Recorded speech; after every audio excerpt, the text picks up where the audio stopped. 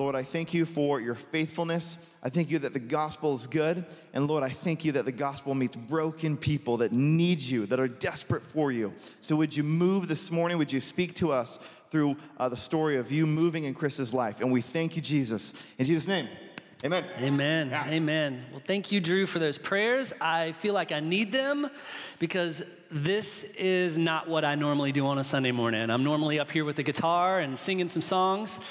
So I feel like I might need the prayer. I'm also, like I said, I'm a musician. I feel like maybe the best way to tell you my story is through song. So I just wanted to share a song that I wrote with you guys. It goes like this. I'm just a small town boy, living in a lonely... No, okay, I won't do that. That's too much. I've actually never ridden on a midnight train, so that is not my story. I'm just kidding. Now, I was born in Charlotte, North Carolina, into a family with a single mom, a brother, and 2 sisters. And some of my first memories of childhood were of my mom getting remarried. I can remember the setting, I can remember the room, and I was, the man that my mom married had 3 kids of his own, so we conjoined to make this giant Brady Bunch. There were 7 kids total. I was 8 years the youngest. My closest sibling was 8 years ahead of me. And I can remember the house always being full with people, with family, and that is where I learned to love to perform. I can remember standing on the stage that my parents custom built for me when I was as early as 5 years old, and that stage actually was our pool table. So I can remember singing Michael Jackson songs for my brothers and their dates, and they would pay me in assorted fruits and candies, so I made out pretty well.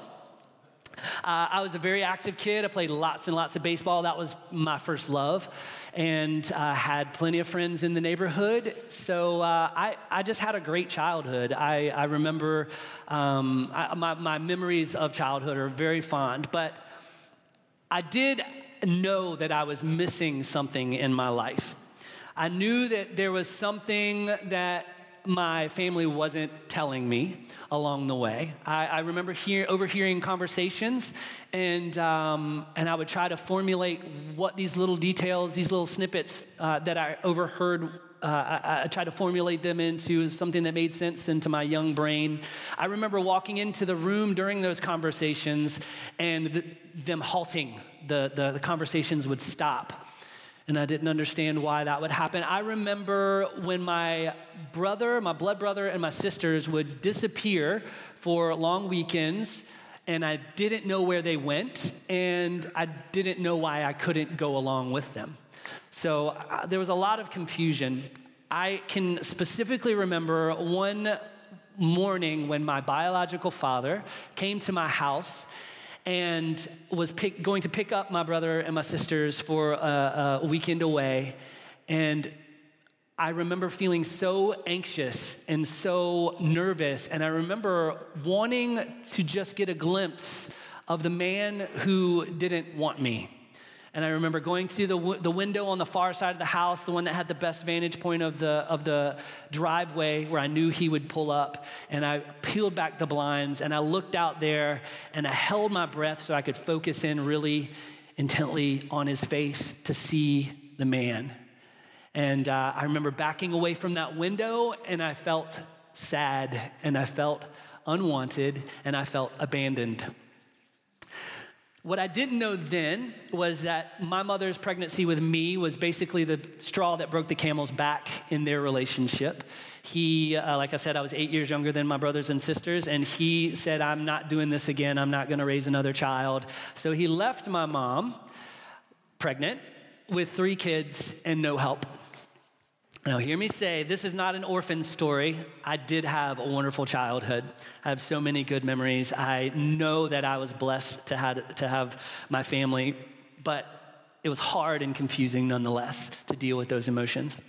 And before I had felt any of those emotions and those questions started coming into my brain, something happened to me that changed my life and my name forever. The man in that first memory that my mom was getting married to, his name is William Kincaid. Everybody calls him Bill, and he literally has the best laugh in the world, big belly laugh. He saw me, this fatherless child, and he knew exactly what he wanted to do.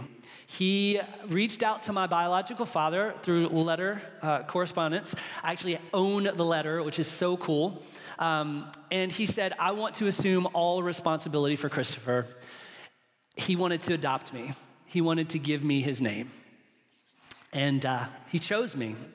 Growing up, I was very fortunate to have those brothers and sisters that were a little farther ahead of me.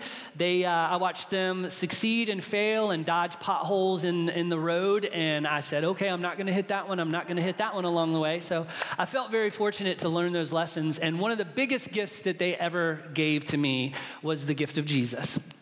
My sister Gina would often take me along with her to church.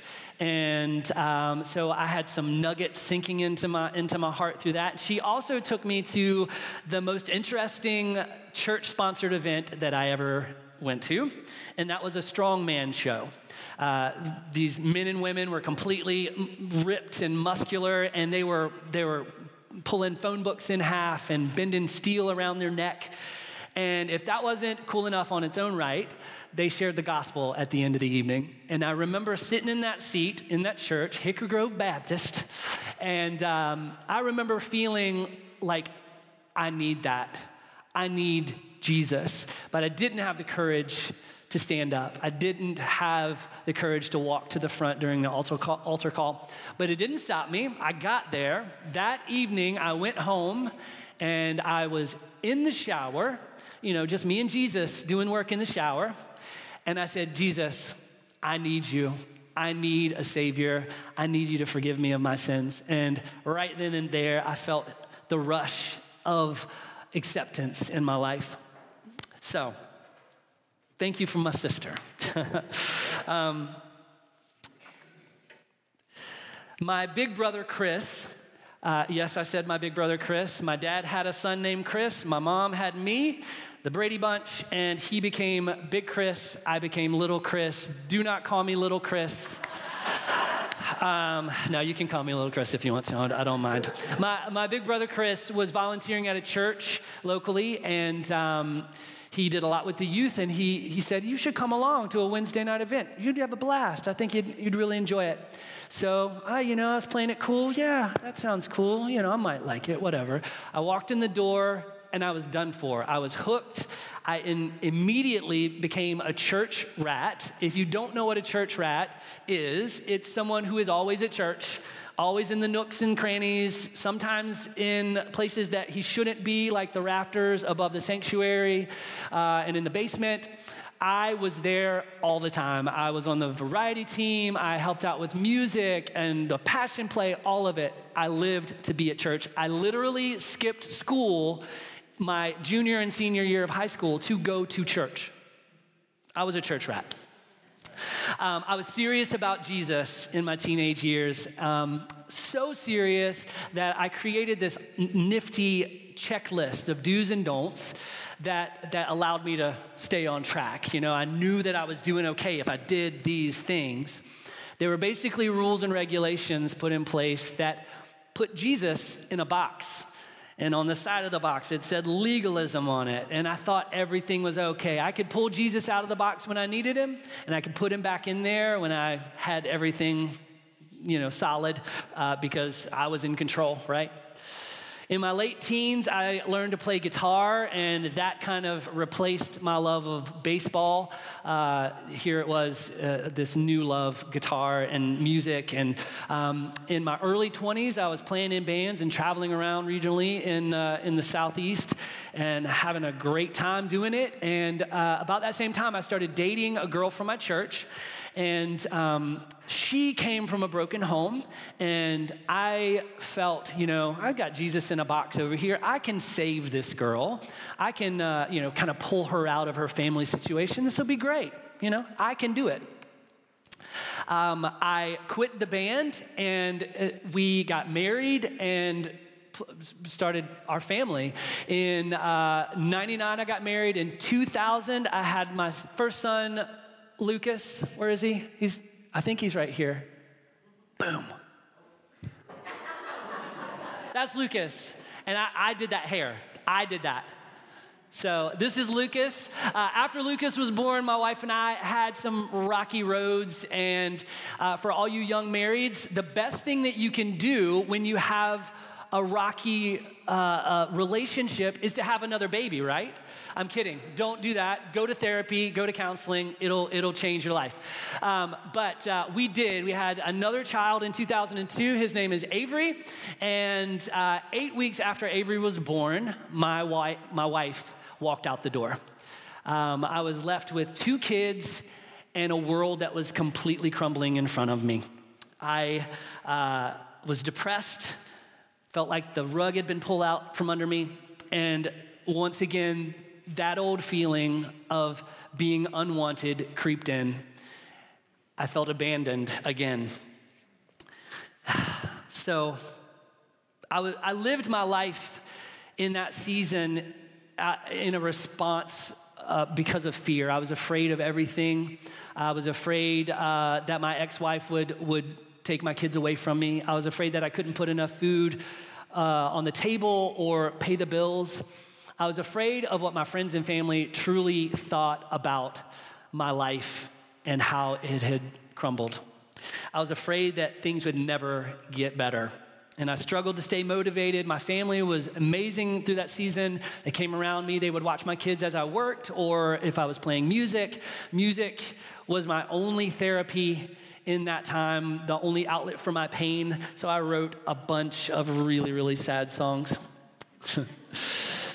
But that was my constant state, my constant stressful state. A few years passed, I was still depressed, still wasn't healthy, still making bad decisions, still wallowing in my shame.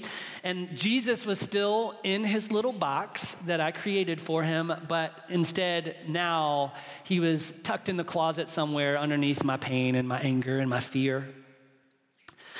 Little did I know my life was about to change. I was contacted by a friend of mine, and he asked me to come to a surprise birthday party for his girlfriend to play an acoustic set. And I said, sure, I'll do that. I brought my drummer along with me so I wouldn't feel super awkward at the party alone. And we found ourselves on the front porch, and I started to overhear a conversation to my left. And as I look over, I see a guy that I knew from the local music scene who I knew to be an aggressive atheist, someone who kind of goes after Christians with fangs out, and this young apologetics queen sitting on a porch swing. And I just kept leaning into this conversation. He would say something or ask a question, and she would respond to him with such grace and power in her words. And I was so blown away. I leaned over to my drummer, and I said, hey, are you listening to this conversation? And he said, yeah. I said, man, she's giving it to him. This is awesome. And she's cute. And we had a chuckle there. I spent the rest of the party trying to lock eyes with her. That did not succeed. I remember sitting on a stool singing my sad songs and watching her walk out of the party. And I said, there went my chance. I'm never going to know who she is. But hey, we live in the digital age. So I knew somebody that knew her, and I tracked down her AOL Instant Messenger handle. Anyone? Come on, that's how love really starts. And I texted her, or I wrote her a message that basically said, I was at the party. I got to hear your conversation on the front porch. I think you're incredibly impressive, and I would like to get to know who you are. I'm sure she thought that was really weird and creepy, but that's how all good romances start.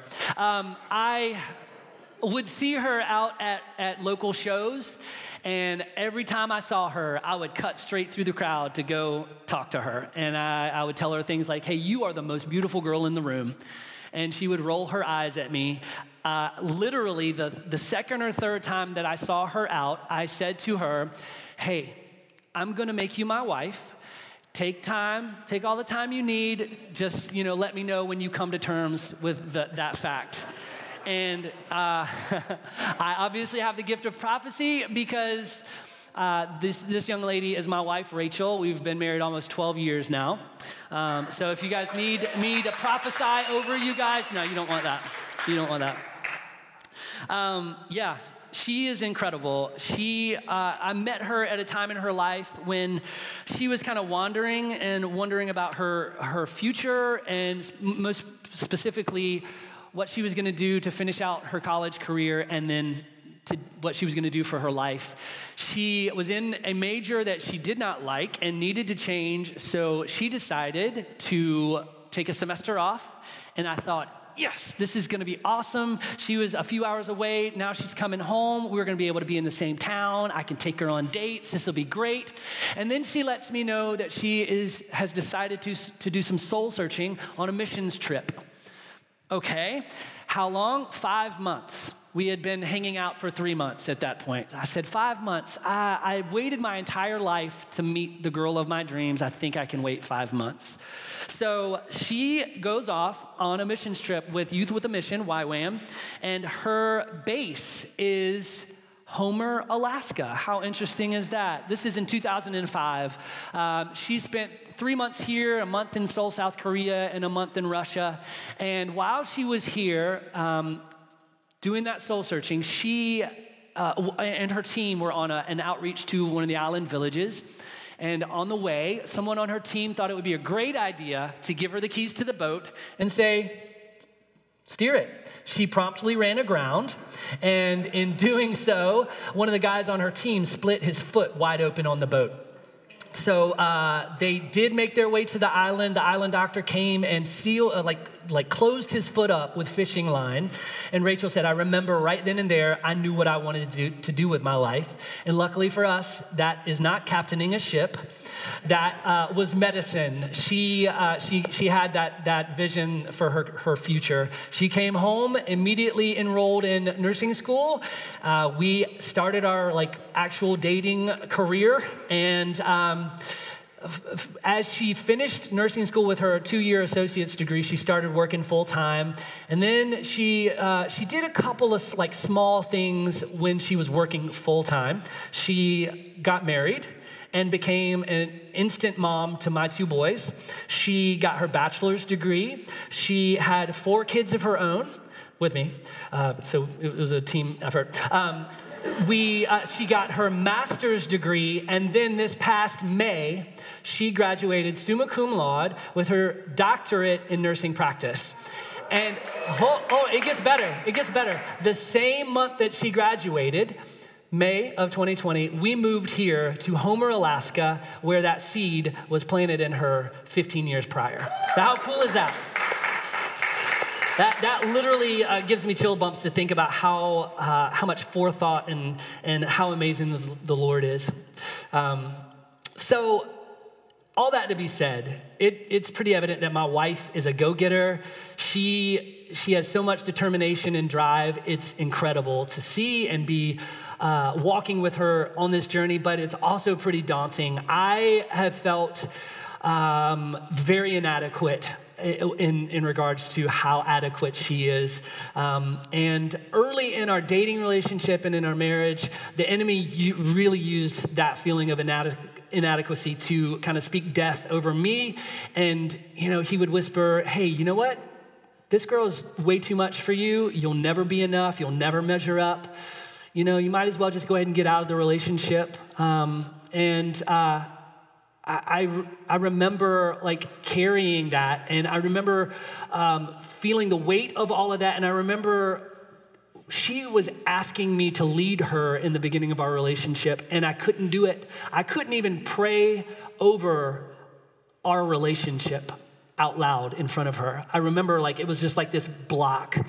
And I'm very fortunate that she is not who I was expecting her to be. I was expecting her to walk out just like my ex-wife did, to walk out on me just like my father did, but that's not who she is. She is a different kind.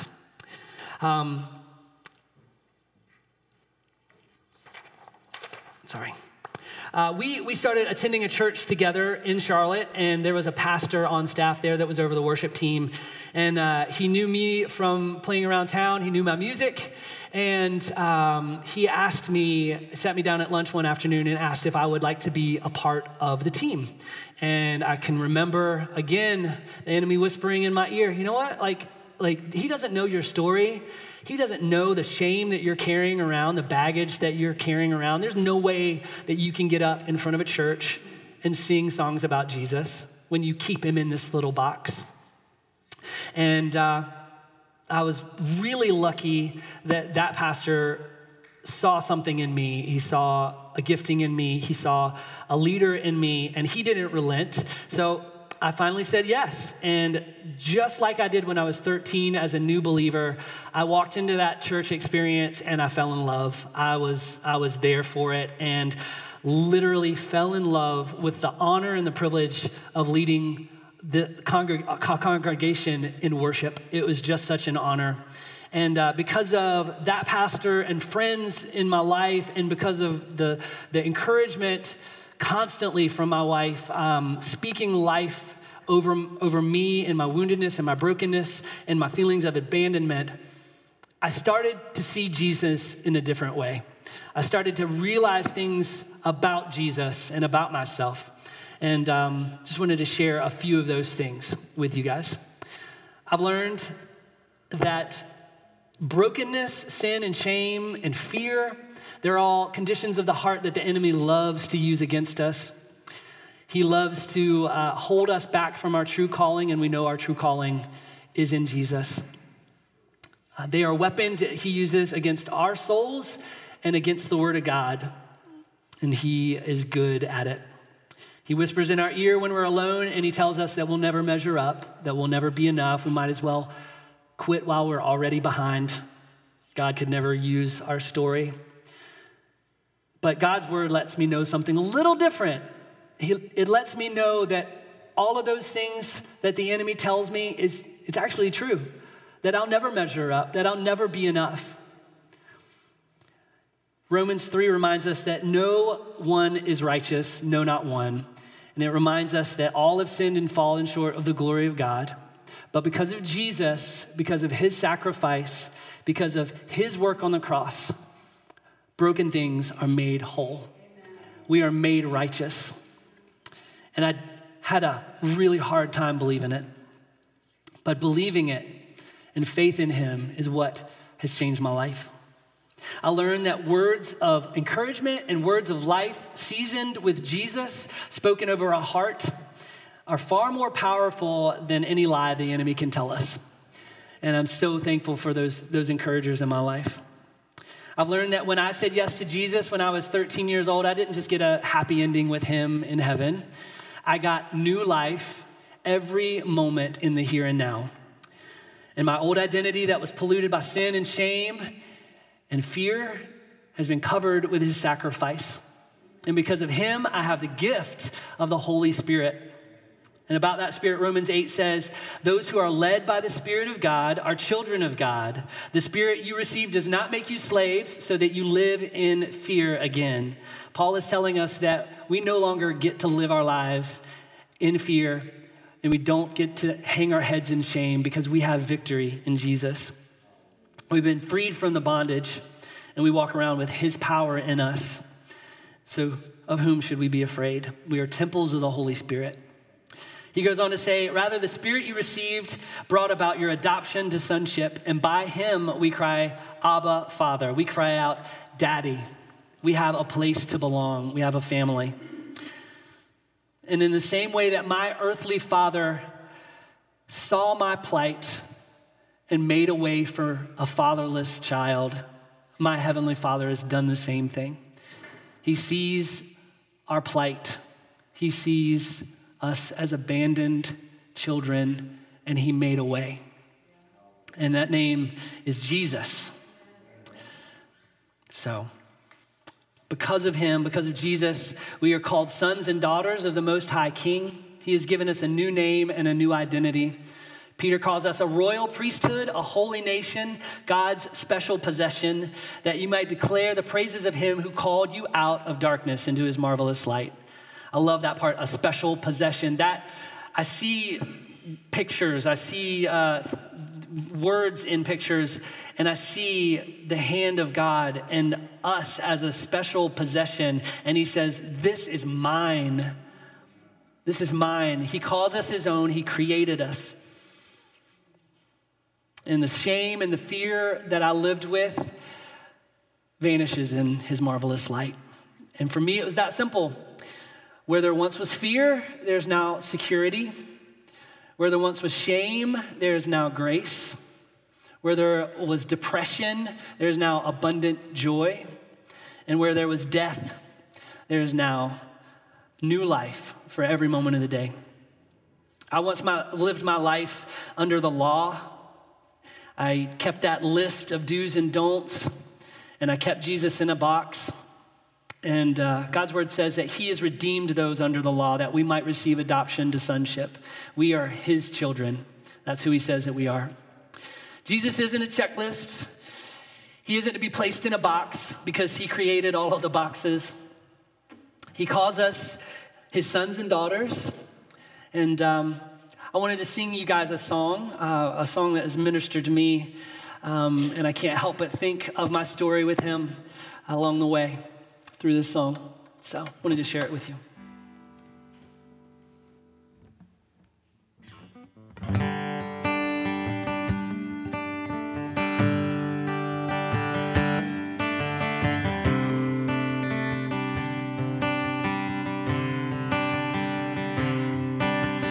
For his full creation, the God of heaven knew our name.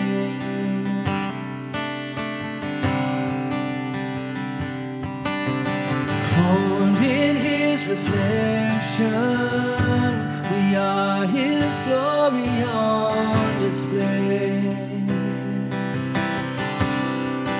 And his heart is good, he is always kind. With a cross he proved he is on my side.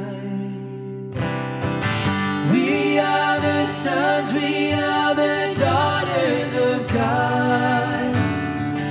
No matter where we go, we're close to the Father's heart.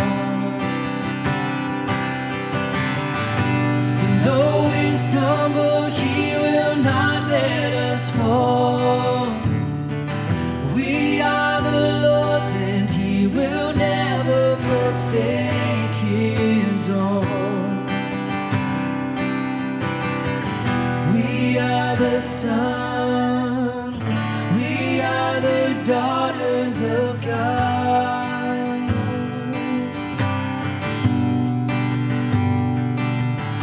His love he lavished on us and called us children of the King.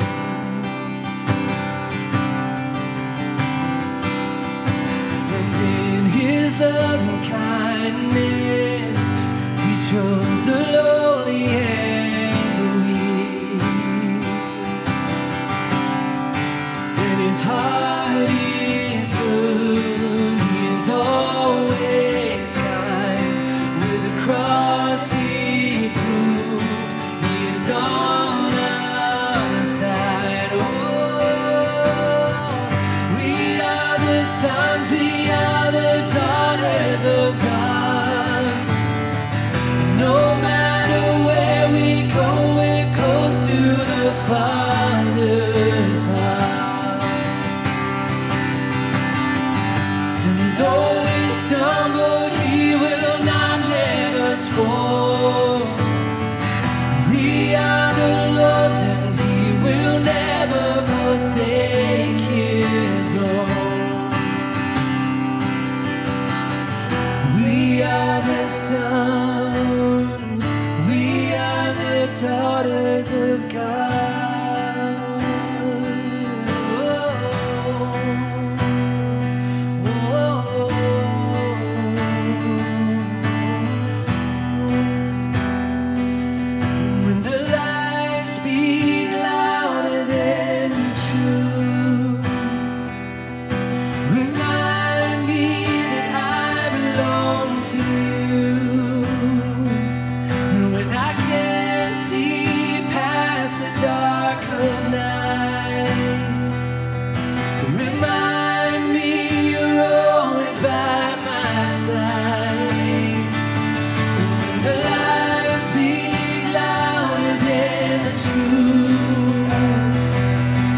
Remind me that I belong to you. When I can't see past the dark of night, oh, please remind me you're always by my side. You're by my side. Oh, we are the sons, we are the daughters of God. No matter where we go, we're close to the Father's heart. And though we stumble, He will not let us fall.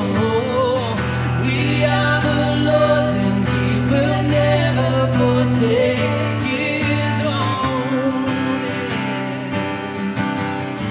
We are the sons, we are the daughters of God.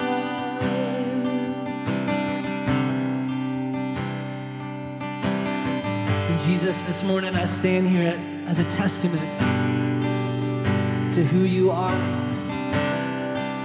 And I want to be found as nothing less. Because you have made broken whole. You have brought redemption.